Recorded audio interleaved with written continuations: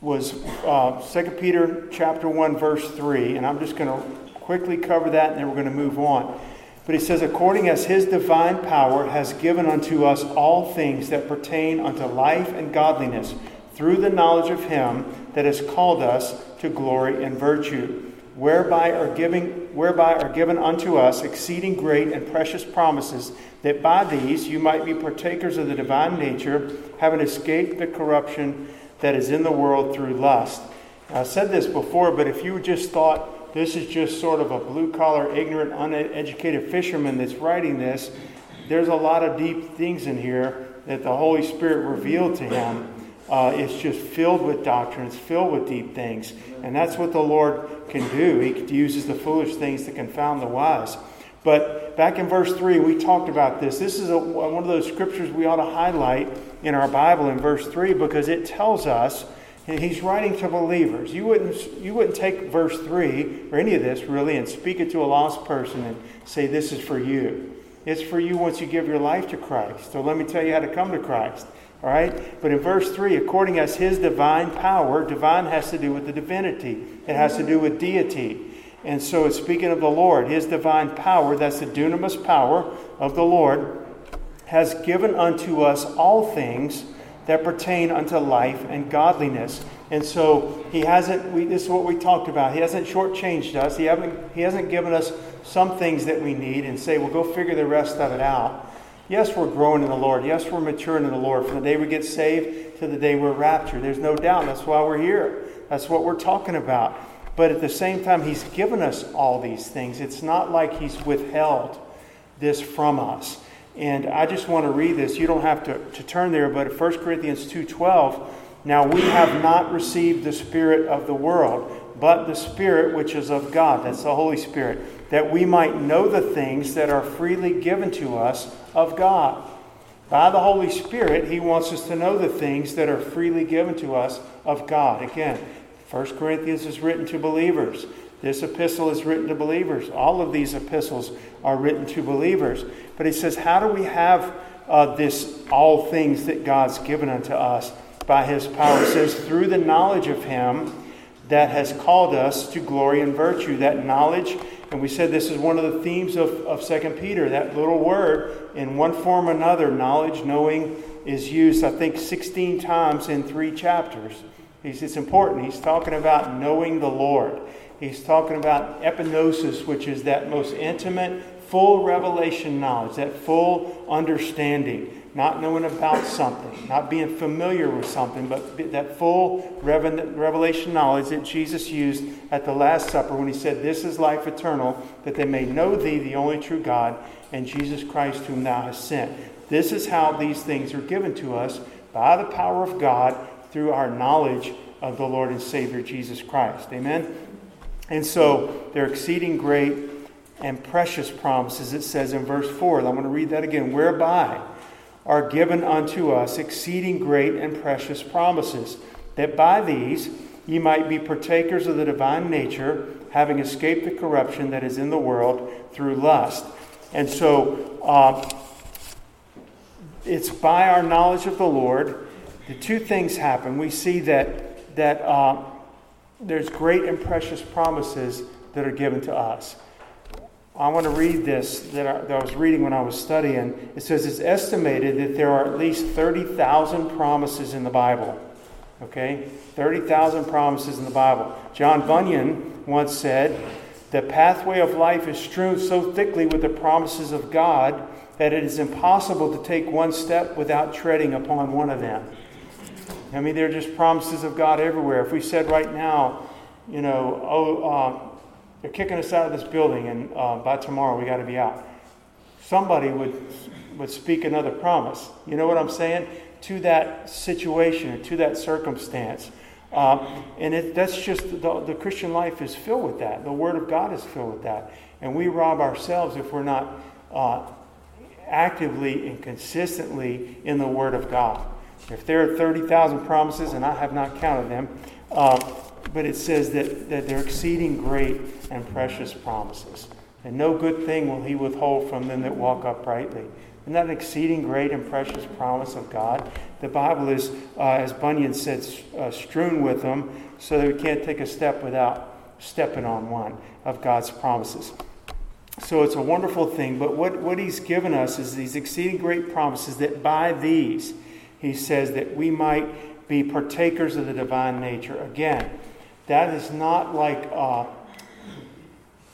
any other religion where we are actually become partakers of the God that we're worshiping. Taste and see that the Lord is good. And I've thought about that before. If somebody, and I've even given this example, if somebody's out there in the parking lot on a beautiful day, let's say a Sunday or whatever, Saturday, and they're barbecuing some steaks and ribs and all that stuff out there, we can see them cooking it, and if the wind blows the right way, we can smell it. But, to taste it, you have to really be there. You have to be tasting it, you know what I mean? You have to take it and eat it. And that's what the Bible says, taste and see that the Lord is good. And we are now partakers at just being born again. Nothing we tried to do other than saying yes to Jesus by faith. We are partakers of his divine nature. That is a promise that he's given us. Christ in you, the hope of glory. Our body is his temple. And here he says it again, that by these we are partakers of his divine nature.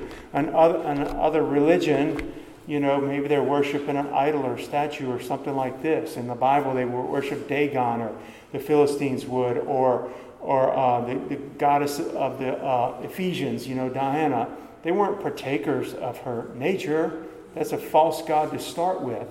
But this is an exceeding great and precious promise that we have. We're always going to be people. We'll never become God. But we're becoming more like Christ, and he lives in us, and he's making us like his dear Son. That's what the Bible says, that he's working in us effectually by his power to conform us to the image of his Son, Jesus Christ. So then he goes on to say that having escaped by these same promises, one, we're a partaker of his divine nature, and having escaped the corruption that is in the world through lust. And Matthew Henry said the dominion sin has in men of the world, so that would be a lost man, I would say it's any man, the dominion that sin does have is through lust. Their desires are to it. In other words, the only dominion or authority that sin has in our life is that we are bent towards it. We're inclined to it. And Jesus set us free from that. It had full dominion in our lives before we were born again. It says their desires are to it, and therefore it rules over them. Talking about men of the world. The dominion sin has over us is in accordance to the delight that we have in it. So it's going to drive us to the Lord in prayer. If you continue, or I continue, to struggle with sin, maybe a specific sin or just sins in general, and we're really disappointed in ourselves because we know we're saved, and why do I keep doing this, right? It's going to drive us to the Lord in prayer, that our heart would be changed. We've already been born again, and he set us free from the power of sin. That is a reality, but we still have this flesh, and it can be bent towards, it simply delights in it. And to the degree we delight in a particular sin, we're going to do it, whether it's pride, showing off, worry, whatever it may be, we delight in it. And we need God to change our heart. Lord, I know you've delivered me from the power of sin, and you've given me that authority, but I have a desire for this. And I know it's not of God. That's where you just have to be honest with the Lord. I know it's not of the Lord. My spiritual man doesn't want it, but me, as a human, I still long for it, and I pray, God, that you would change me. Change my heart to where it doesn't appeal to me anymore. Change my heart where I don't delight in it, where I delight instead in the things of God. And so this corruption is in the world, and it's through lust. It's through, a lot of times we think of lust as just being one particular thing, but it's anything. It's whatever appeals to our eyes.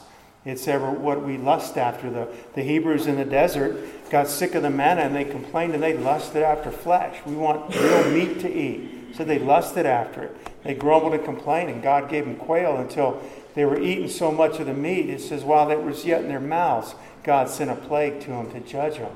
I mean, it was just coming out their nostrils, the Bible said. They were just gorging themselves on it. And so anything that would appeal to us that's ungodly desire, or I would say fulfilling a godly desire for our natural desire, let's put it that way, in an ungodly or unlawful way, could be lust and sin. But it's through our knowledge of the Lord that we have escaped these things, the Bible says. Now I want us to look at this because we're gonna move on. There's a progression here, okay? A progression coming in verse 5.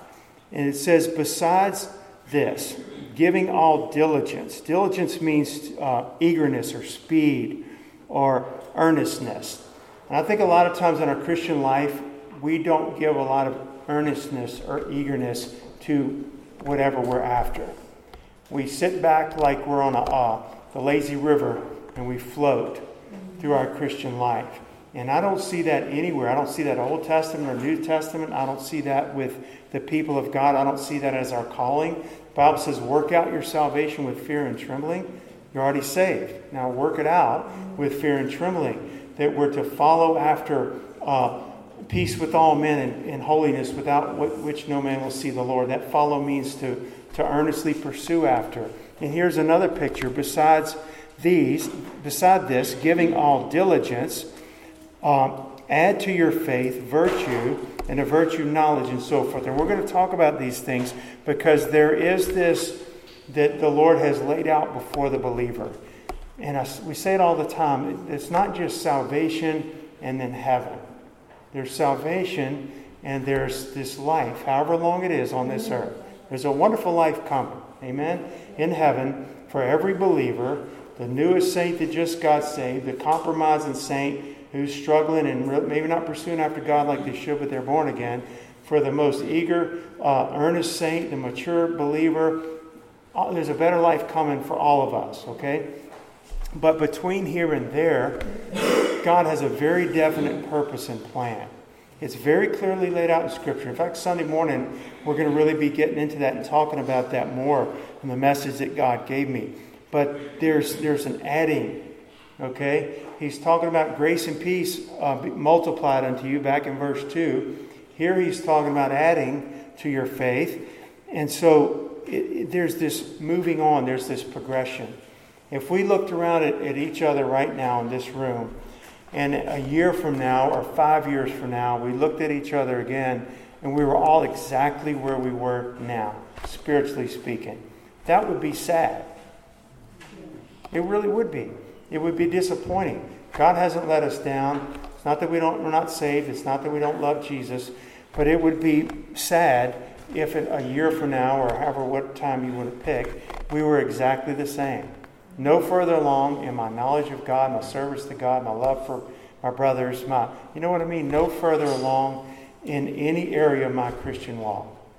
When that is not God's will and it's not His plan. And that's why He's saying here, given all diligence, besides this, given all diligence, add to your faith virtue, and to virtue knowledge, and to knowledge temperance, and to temperance patience, and to patience godliness, and to godliness brotherly kindness, and to brotherly kindness charity or love. So this is what we're going to talk about tonight. That's probably how far we'll get. And we'll talk about these verses, but there is a development, okay? There's a development where it involves us. In other words, it involves our input. It involves some determination on our part. And I know instantly that a lot of red flags go up in certain circles and people say, you're talking about works. You're talking about works. And I don't believe in Christian doing works. But they haven't read their Bible. We haven't read our Bible if we think that Christians aren't to work. Where it's not, and I'll say it 1,000 times, it's not that we're working in order to be saved. We're saved now. So what does a saved person do? We're gonna do just what the Bible says. And by the Holy Spirit's help. Because that's what the Bible says as well. And He says, add to your faith virtue. And so there's this diligence in cultivating a relationship with God. Right? We're cultivating it. Anybody in here that's got a wonderful marriage, it's wonderful because the Lord blessed it, number one. But number two, it's wonderful because you put some type of effort into it. If you neglected your marriage year upon year after year, it's going to suffer. But it could be rekindled. It could be everything that it should be. You know what I mean? It's not impossible. Bring it to the Lord and start putting some effort in it. Start putting some prayer into it. Start putting some work into it. It's not miserable work. It's not that we despise it, but it does take some effort. I don't just plop down in front of the TV for the next 5 years and say, bless my marriage.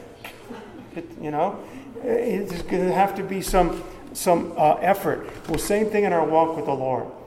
And so it takes our involvement. Y'all understand that. It takes our involvement in our walk with God. And a lot of people run from scriptures like that, and we shouldn't. There has to be determination, and I'm going to use this word. I'm not afraid to use it. The Bible uses it. Discipline. Amen. Have you ever heard that word before?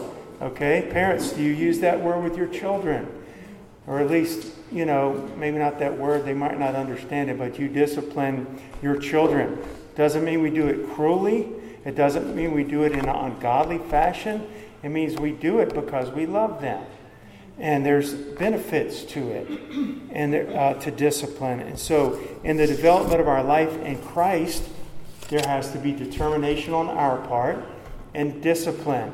And if you wonder why two believers that might have got saved at the same Billy Graham crusade 25 years ago, one has outpaced the other greatly, it's because of that. One has seen what the scriptures say. The Holy Spirit has made that real to them. They pick up the Bible and they read it. It's not that they're perfect. And they say, this is what God has called me to now. So I'm going to be actively and eagerly involved in what God has called me to. I'm going to make it a priority. It won't be just when I go on a retreat or something like that. This is my daily meat and my food and my walk with the Lord. And you'll find that person is going to far outpace the other one. If they're both saved, they're both going to heaven. But definitely one would outpace the other, and their life would be more honoring to God. They would have a sweeter, intimate fellowship with the Lord than this other believer over here as well, right? And so, again, when he says add to your faith, it's obvious that Peter is assuming faith to start with, because you can't be saved without faith, and he's talking to believers. So that's why he says add to your faith. He doesn't say to something else add faith. He's starting with faith.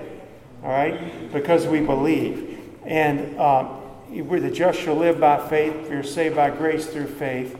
And it's all through the scriptures. And so he's starting from a position of faith.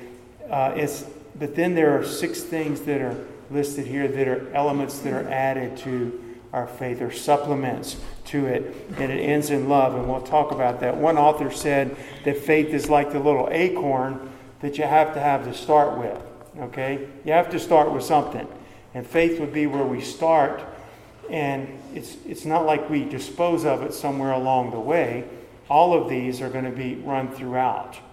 All these that are mentioned. It's like, okay, I've passed up faith. Now what am I? Oh, my brotherly kindness now. I've passed that up. I don't need that anymore. Now I'm at love. It's this one acorn, okay? And it's planted in the ground, and that's faith. And out of your faith, add to your faith and virtue and so forth. And so it all kind of springs out of that. Now, it's also assuming that this is a living faith and not a dead faith like James talks about, where it's only a mental assent like the devils believe and tremble. Not that kind of faith. It's actual saving faith. There was one pastor who used to read to his son, bringing him up in the Lord. He read this passage this way. Maybe it wasn't blasphemy or anything. He just taught it to his son this way. He said, add to your faith the virtue of courage, the courage of David. Add to the courage of David the knowledge of Solomon. And to the knowledge of Solomon, the patience of Job. And to the patience of Job, the godliness of Daniel.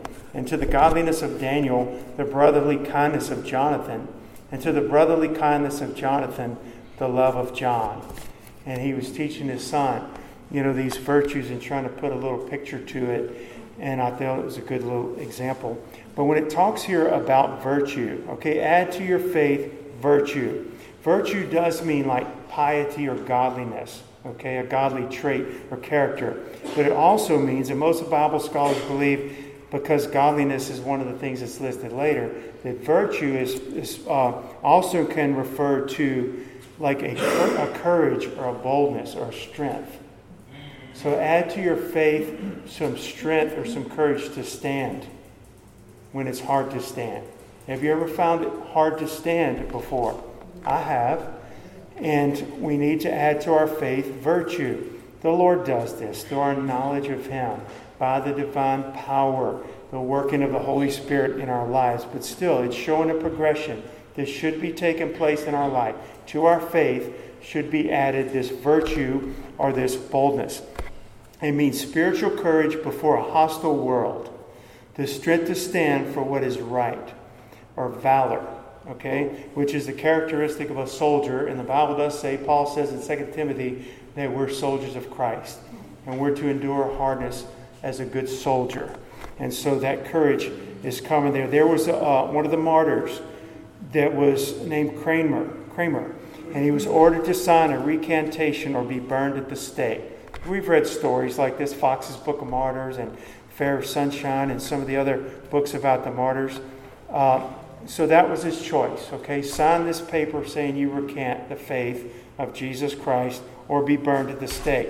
First he refused to sign, but under pressure, enormous pressure, he said his right hand signed the recantation. He signed it.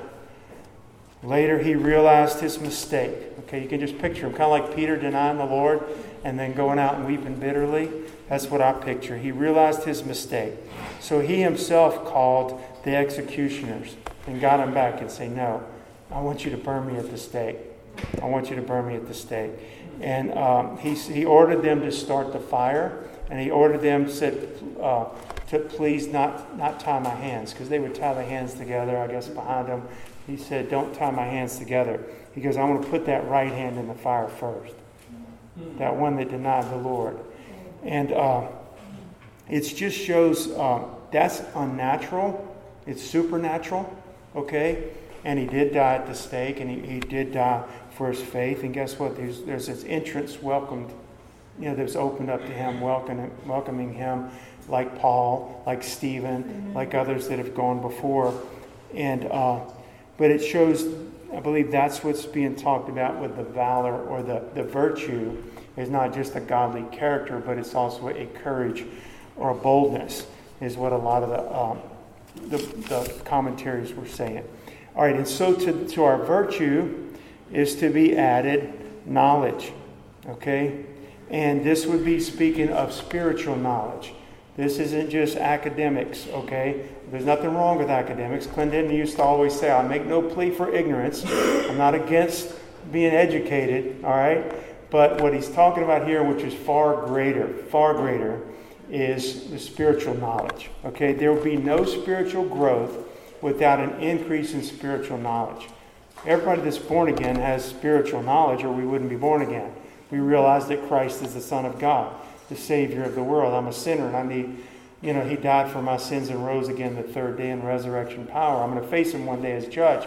I'm going to give my life to Him because He loves me and wants to save me.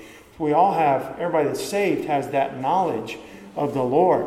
But if we're going to grow in the Lord and make spiritual progress, we have to increase in our spiritual knowledge.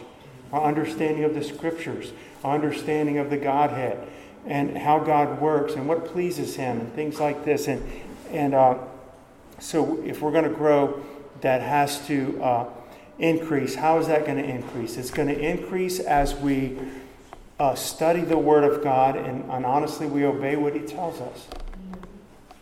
It's very simple. We study the Word of God. A little child can do it. Study God's Word and then obey what He shows us. We'll start growing in the knowledge of the Lord. It's an experiential knowledge.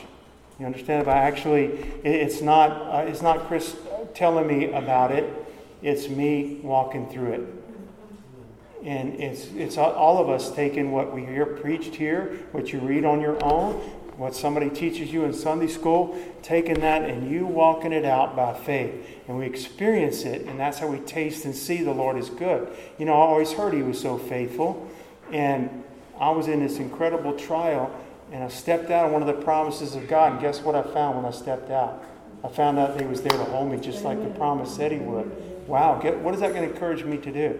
It's going to encourage me to tell others about Him. It's also going to encourage me to take the next step. And the next step, and experientially, we start growing in the Lord in our knowledge. Okay? And then let's move on. So, add into our virtue knowledge. And to knowledge, remember, we're adding all this to our faith. It's all coming out of our faith in the living God. And to knowledge, temperance. Okay? Temperance. It has to do simply with self-control. It's a discipline. It's a discipline. And God calls His people to live a life of discipline. Christian people are to be, I would say, we are to be very passionate. We ought to be very loving. We ought to be over the top in so many areas. But we can do all that and still be disciplined. It's not an undisciplined life. It's not just living off the cuff kind of thing. I can remember, people even in Christian circles, trying to train young ministers to where they had the idea that if you just kind of show up, if you're going to be speaking for a youth group or speaking in church, just show up and don't take notes and just whatever the Holy Spirit puts in your mouth, just kind of say it at that time. And somehow that's more spiritual and that's more Spirit-led. And I don't see that anywhere in the Bible. I see study. I see exercise. You know what I mean? I see line upon line, precept upon precept, here a little, there a little. I see it as like rolling up your sleeves and opening the Scriptures, and I'm flipping from Isaiah to, the first coming of Christ, and I'm looking back and forth at all the prophecies in the Scriptures, and all of it's bathed in prayer. The whole thing's bathed in prayer, because I'm not going to get any of it if it's not the Lord leading me by His Spirit. But you understand the point. The Christian life is not just off the cuff. There might be things in your life, in my life, that pop up instantly and we're pressed into service. You got to preach in 5 minutes. Will God be faithful to give you if He's really called you to? Absolutely. I've experienced it before. Some of y'all might have experienced it before. But that wouldn't be the pattern. The pattern would be, I'm walking with God. I'm living with God. I'm studying the Bible. I'm preparing. If I know I'm going to preach in a week, well, then I ought to start getting ready. You know what I mean? I ought to start getting ready. And the Lord will be faithful to speak to me. It'll all be bathed in prayer. And guess what? After a week, if I get up here, or whoever, and you stand up here and you begin to open your mouth and you feel the unction of the Holy Spirit changing it to something else, then let Him do that. I'm not going to assume He's going to do that. I'm going to assume He's going to honor what He gave me all week long. I have been in both positions as well, where the Lord has totally changed it at that moment. And more often than not, where it's just gone on with what He gave me. It's no less anointed or blessed or spiritual or anything like that, either one. I guess I'm just mentioning that because the Christian life is to be a life of discipline. It says temperance, okay? And that really has to do with self-control, not losing it, so to speak, whether it's our temper or whatever it may be, or depression even, anything, we just lose it. And if we do, we can ask God for forgiveness. Paul said this, "Therefore I run thus, not with uncertainty. Thus I fight, not as one who beats the air." Just picture somebody. He says, I'm not running with uncertainty. I know where I'm going. Whether I'm slow or fast, however I'm going, I know where I'm going. And I don't fight as one who's just like, swinging at the piñata with the blindfold on, hoping you hit something. Or pin the tail on the donkey. Y'all remember that game? And you spin them around, and the donkey's over here, and they're walking this way. He says, I don't run that way. I don't fight that way. He says, but I discipline my body and bring it into subjection, lest when I have preached to others, I myself should become disqualified. And so, again, he's talking about discipline. You all understand that all this is out of faith, and you understand that all this is as a result of the working of God's Spirit and power in our lives. It's not just you going to give it a shot. And whoever's the strongest in their flesh, they're going to be successful. That's not what's being taught here. But it is saying we're not going to grow or move anywhere without discipline in our lives. So if I'm lacking it, what do? God help me. I'm so undisciplined. And I've shared this with y'all before, that even after Dee and I got married, and she had been saved for a lot longer than I was, and I came around like in college and really sold out to the Lord and got baptized in the Holy Spirit, and I prayed, but I didn't feel like I had a really full prayer life. I thought it was anemic, to be honest. And what convicted me was reading about Jesus in the garden. When he came back and they were sleeping, he says, "What, could you not pray with me 1 hour?" And I thought, I'm no better than those guys. I can't pray an hour. I'm pitiful. And I was saved. It wasn't that I needed to go be born again. It was that I needed the Lord to teach me to pray. But isn't that how he deals with us? I don't need you to come necessarily stick your finger in my face. God showed me as I was reading the Bible. And I said, "Lord, what do you want me to do?" He says, "Here's what I want you to do. I want you to set your alarm clock 1 hour early. Whatever time I was getting up at that point in my life, I want you to set it 1 hour earlier. And I want you to pray." So I said, "Yes, Lord." I set my clock an hour early. And I'm thinking to myself, gosh, I'm already tired with the amount of sleep I'm getting. This is really going to be too much.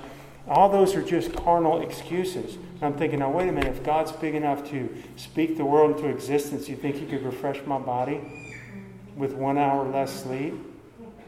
Yeah, he can do that, right? And so I started to do it. And it wasn't easy. And I would pray for 6 minutes, and then my mind's drifting and I'm falling asleep and all this. But I would read my Bible and pray. But anyway, the Lord told me to keep at it. You know what I mean? Just keep at it. And as I kept at it, I don't remember the time frame, how many weeks or months or whatever, but somewhere along the line, the Lord touched my prayer life. He taught me how to pray. He helped me to pray. And then it was like surpassing an hour, and I didn't have to worry about looking at the clock anymore because he had grown me in that area. Now, I'm far short of where a lot of other people are in their prayer life, and maybe where some of y'all are. But the point is that there's a growth in that, and there's a discipline. And it did take some effort. But if God hadn't first told me what to do, I couldn't have done it. And give me a promise of a light at the end of the tunnel, I couldn't have done it. And he actually strengthened me day by day so I didn't quit. And with those all working, the Lord working in me, not by my own power, he did a miracle in the midst of the discipline and obedience. He did a miracle that was beyond the discipline and the obedience. It was a work of God in my life. It was a miracle, and he helped me to pray. And he can do that for all of us. It's very exciting what the Lord can do. Amen. And y'all, when we don't have self-control, and I've been guilty of this before, but when we don't have self-control as a believer, it's a horrible witness. Lost people might be watching you. Your children might be watching you. Other believers are watching you. And for Christ's sake, we need to be disciplined. So if we're lacking in that self-control, we need to make it a matter of prayer. We need to go to the Lord and ask him to help us. And I promise you, he will. No good thing will he withhold. And so to this temperance, it says we're to add patience. And the word patience here in verse 6 actually means perseverance. Okay? These all kind of overlap, don't they, a little bit? Perseverance, to where we're an endurance, even through adversity and persecution. Everybody that's ever played a sport, with a real higher level kind of sport, has had the coach push you further than what you ever wanted, okay? Or somebody in medical school or something like that has been pushed, if they're going to succeed, way beyond what they probably thought they could do or endure. And God gives us the strength, but we need to add to that self-control. We also need to add perseverance to keep plugging away in the face of adversity. There's a lot of difficulty. There are disappointments. There are circumstances that we don't like. There's grief, bitterness that comes just through circumstances in life there are plans and dreams that are shattered and they didn't turn out like we thought. What's the instant temptation when that happens? We did really good here and we took these little ups and downs, but something shattered that we had hoped for and maybe put all of our hope in. The temptation instantly is to quit, to throw up our hands and say, I'm done. Do godly people do that? Yes, they do. And the Lord will come and strengthen as well. Okay, I think again about Elijah. After he calls down fire from heaven and the 850 prophets of Baal are killed, then he gets a death threat. I know I've shared this before. And he wants to go, and he grows out in the middle of the desert, and he plops down in the middle of the wilderness and says, it's enough, Lord, kill me. Take my life. But God didn't let him do that. God encouraged him and brought him on. But also there's daily routine that can get old or get boring. We have to persevere. Noah building the ark for 120 years. A preacher of righteousness, the Bible says, and when he was through preaching, he had no converts. Nobody got on the ark except Noah and his family. He had to persevere, right? This was by faith. The Bible says in Hebrews 11, by faith, Noah built the ark, moved with fear. He kept building the ark. And so it's all coming out of faith. And it says to this patience or perseverance, add godliness. Godliness is just what you would think of. It's a Christ-likeness. It's a God-likeness. It's not no secret to what that means. And it's a practical holiness. It's one thing to say, I have Christ in me, but everybody looking at you saying, well, I sure don't see him. You look worse than my heathen friends, the way you act, the way you talk. So it's not only that we're holy as he is holy, but he says in all manner of conversation. There's a practical outworking of that, of Christ in me coming out, being seen in how I give, being seen in how I help, being seen in how I am patient, being seen in how I am temperate and self-control. You see what I'm saying? There's a godliness there where it's godlike traits and qualities. And one author says that we ought to have the likeness, the family resemblance of our Father. We ought to really be able to see that godlikeness. That's what it is. Paul says that godliness is profitable for all things, having a promise of the life that now is and of that which is to come. So godliness is profitable, y'all, for right now, the here and now, the people you work with and your kids seeing you and people around you. And it has a promise and a profit for the world to come as well. And then a couple more things. It says, and adding to our godliness, brotherly kindness. And again, that's the phileo love. That is a wonderful trait. It's a godly trait. Jesus said, by this will all men know that you're my disciples, that you have love one for another. It's a testimony. It's a testimony. Aren't we told through the Bible to prefer one another? You can't do this without the Lord's helping us, okay? This is not simply, this isn't something that you and I just work up. Because I'm going to move to this from brotherly kindness. It says charity. Charity, that 1 Corinthians 13, right? Love is patient, love is kind. This is godly love. This is a agape love. So we move from the brotherly love to the God love that only comes from him. He is the wellspring or the fountainhead of that. You're not going to find it anywhere else. You could try to mimic it somewhere else, but it's not really coming from the heart. God can see right through it. He knows it's not, but he can produce it in the heart and life of a believer. Again, this is supernatural. You can't grit your teeth, hold on to this pulpit and say, dadgummit, I'm going to love more. God has got to help us to do that, but he can. It's his divine nature. His divine nature. He doesn't have any problem loving people. I pray all the time and say, Lord, you don't have any problem loving people. Would you help me to love them like you love them? Does he help me? He helps me. Have I arrived? No. We're adding to these things. We're growing in these things. And I got a long way to go. But I'm going to close with this thought about the love because of these virtues, these graces, if you want to say, that were added to faith. He ends here with love. And so we start with faith. We end in love. The Bible says in Galatians 5:6 that faith worketh by love. I don't even know that I perfectly understand that totally, but faith I guess, in its most complete display. How does my faith in God work? How does it really show itself in outworking, coming out of my life to people, to God, to others? How does it come out of my life? It's most clearly displayed through love. Faith works by love, the Bible says. And so, again, this is not I'm going to read a couple of sentences here because I love the way the author put this. This is not primarily a matter of the emotions, but of the will. Now we're talking about love, godly love.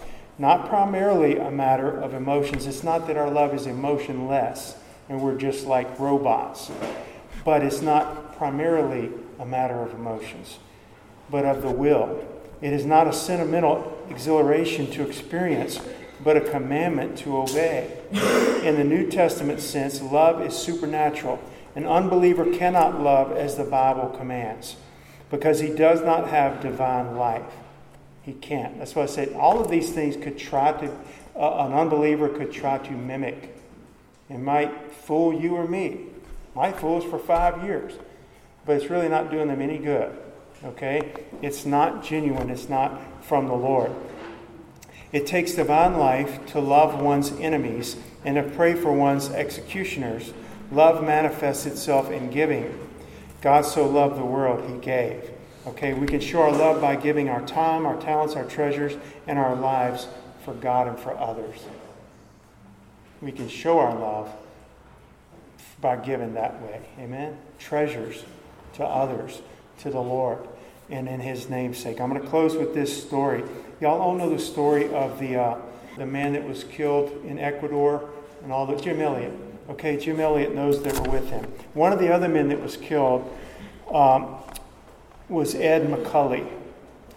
And his father, T.E. McCully, this is an amazing thing. This is the father of one of the men that was killed as going missionaries to Ecuador.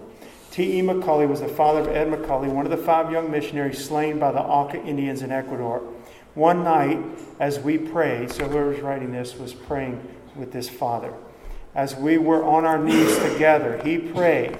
T.E. McCully prayed, Lord, let me live long enough to see those fellows saved who killed our boys. Can you imagine? That I might throw my arms around them and tell them I love them because they love my Christ. Can you imagine? I can't. That's supernatural. He goes, I want to throw my arms around them. I want to see them get saved. And guess what? They did get saved. Love is the full fruitage of faith. That's where it ends. All those other things are important. They need to be there. Okay? We don't skip from this to this. It's all part of that, all part of the same tree. But when you can go and love a person like that, the guilty murderers of your son, well, that's what Jesus did, right? It's our sin that put him there. And I'm going to close with that thought, and I believe that would be enough to touch our hearts to see we're not where we should be. I'm not pointing a finger, I'm pointing at myself. That we're not where we could be, that there is this calling for more, and we all need to get there. It's going to progress. Don't be discouraged. Just turn to the Lord in prayer. He's not going to do it apart from your involvement, your discipline, and your effort. You don't just kick it to the side. If God wants to do that in me, He'll do it. Now, I believe T.E. McCully, the man we just read about, he had to walk with God for him to say that. Lord, let me live long enough to see those men saved so I can throw my arms around them and hug them because they love my Christ. That's a love, okay, that's added to His virtue and so forth. And so, Dee, we're gonna close with that thought. Y'all take some time before you leave. I believe that's something we can all pray about. Or maybe it was the discipline. Maybe it was the self-control, temperance, something that the Lord spoke to you about through this word tonight. And let's also be thankful that God is working in us both to will and do of His good pleasure. He doesn't just throw that out there and, like I said, say, let me see you try to do it. He's actively involved in working in us. So, Father, we love you tonight, God.